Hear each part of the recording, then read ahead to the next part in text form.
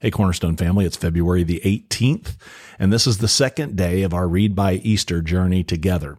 I hope you all are enjoying adding this to your rhythm of life, this daily worship, this daily scripture, this daily prayer. And so I just want to take a minute today and read a passage of scripture that if you haven't read it already, you will read it today as a part of your reading. It's a very familiar story from Mark chapter 6, beginning in verse 30. I'm reading from the Message. It says this: "The apostles then rendezvoused with Jesus and reported on all they had done and taught.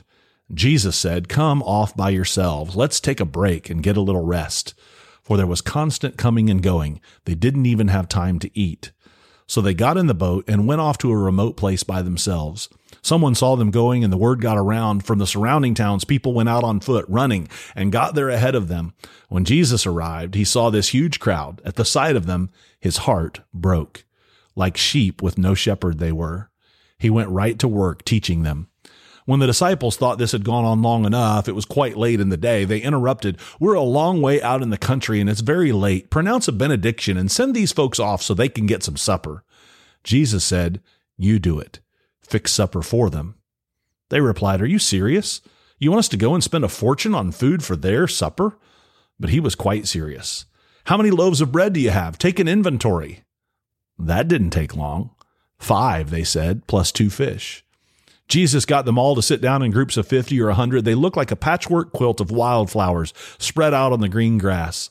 He took the 5 loaves and 2 fish, lifted his face to heaven in prayer, blessed, broke, and gave the bread to the disciples. And the disciples in turn gave it to the people. He did the same with the fish, and they all ate their fill. The disciples gathered 12 baskets of leftovers. More than 5,000 were at supper." I want you to notice just a couple of things about this story. The first is that the disciples start out the story hungry. They've been coming and going, and the Bible says they haven't even had time to eat. They've been so busy with ministry, with all of the things that they're doing and the preaching and the healing and all of those things. And so the disciples start out the trip hungry, and they get in their boat and they're going across the Sea of Galilee to get to a private place so they can have a break. And somebody on the shore sees them, and word passes from one town to the next as people begin to run. And by the time they land on the shore, the disciples and Jesus in their boat, there's already thousands of people on this shoreline where they were supposed to be getting a break. And the Bible tells us that Jesus' heart broke for them.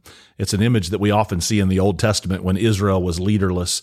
The Bible calls them sheep without a shepherd. And Jesus begins to teach them and talk to them about the kingdom of God.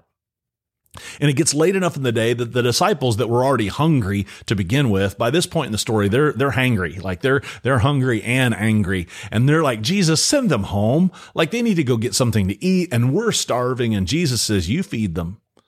And the disciples have done the math. There's 5,000 men, the story tells us. There certainly were women and children. They just weren't counted in this count. So there might have been 12 or 15,000 people in this crowd. And the disciples have done the math of how many years' income it would take to feed all these people. And they're like, "Jesus, you're crazy.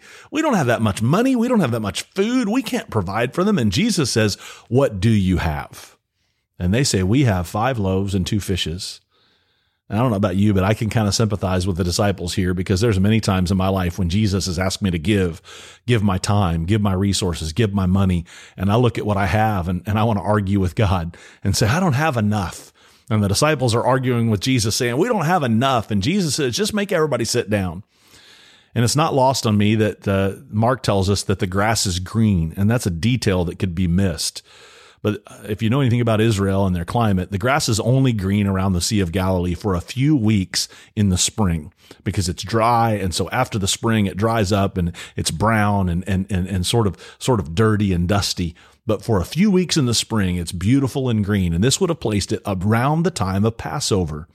Now, if you've studied Passover or you've been in church more than a minute, you know that Passover celebrates the exodus of the children of Israel out of Egypt, the time that they were delivered out of slavery in Egypt into the promised land.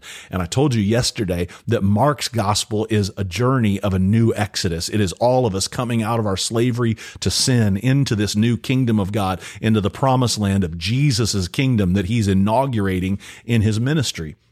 And so it's not lost on us that it's around Passover time, and Jesus begins to pray over the bread. And you'll remember that at Passover, bread is a significant part of the Passover ceremony. It's been translated over into the Christian world when we celebrate the Last Supper, as Jesus was celebrating a Passover meal with his disciples, and he redefines the bread and the cup to be symbolic of his body and his blood. So it's not lost on us that Jesus is praying over the bread. It wouldn't have been lost on anyone in the crowd that Jesus is praying over the bread and that this is some sort of new thing, but it's also referencing some old thing, this bread, this unleavened bread that they all celebrate when they came out of Egypt in the first Exodus. And so they begin to distribute the bread and the fish. And there's so much left that they gather up 12 baskets of leftovers after Jesus feeds 5,000 men, maybe 12 or 15,000 people. Now remember, this story in Mark is being recorded just a few years later, and there would have been people alive who were there that day.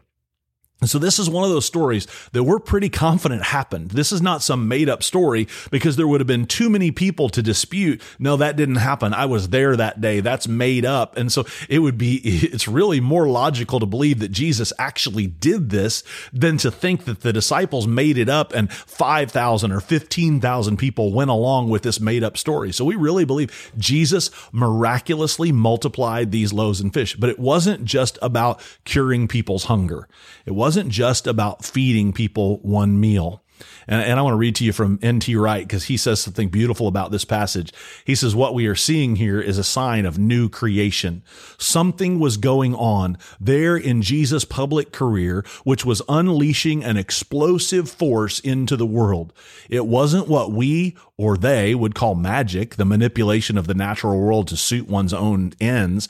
It was the power of a totally obedient life, a life given up to the kingdom of God, to God's sovereign and saving, rule-breaking in at last to a world for so long under enemy occupation.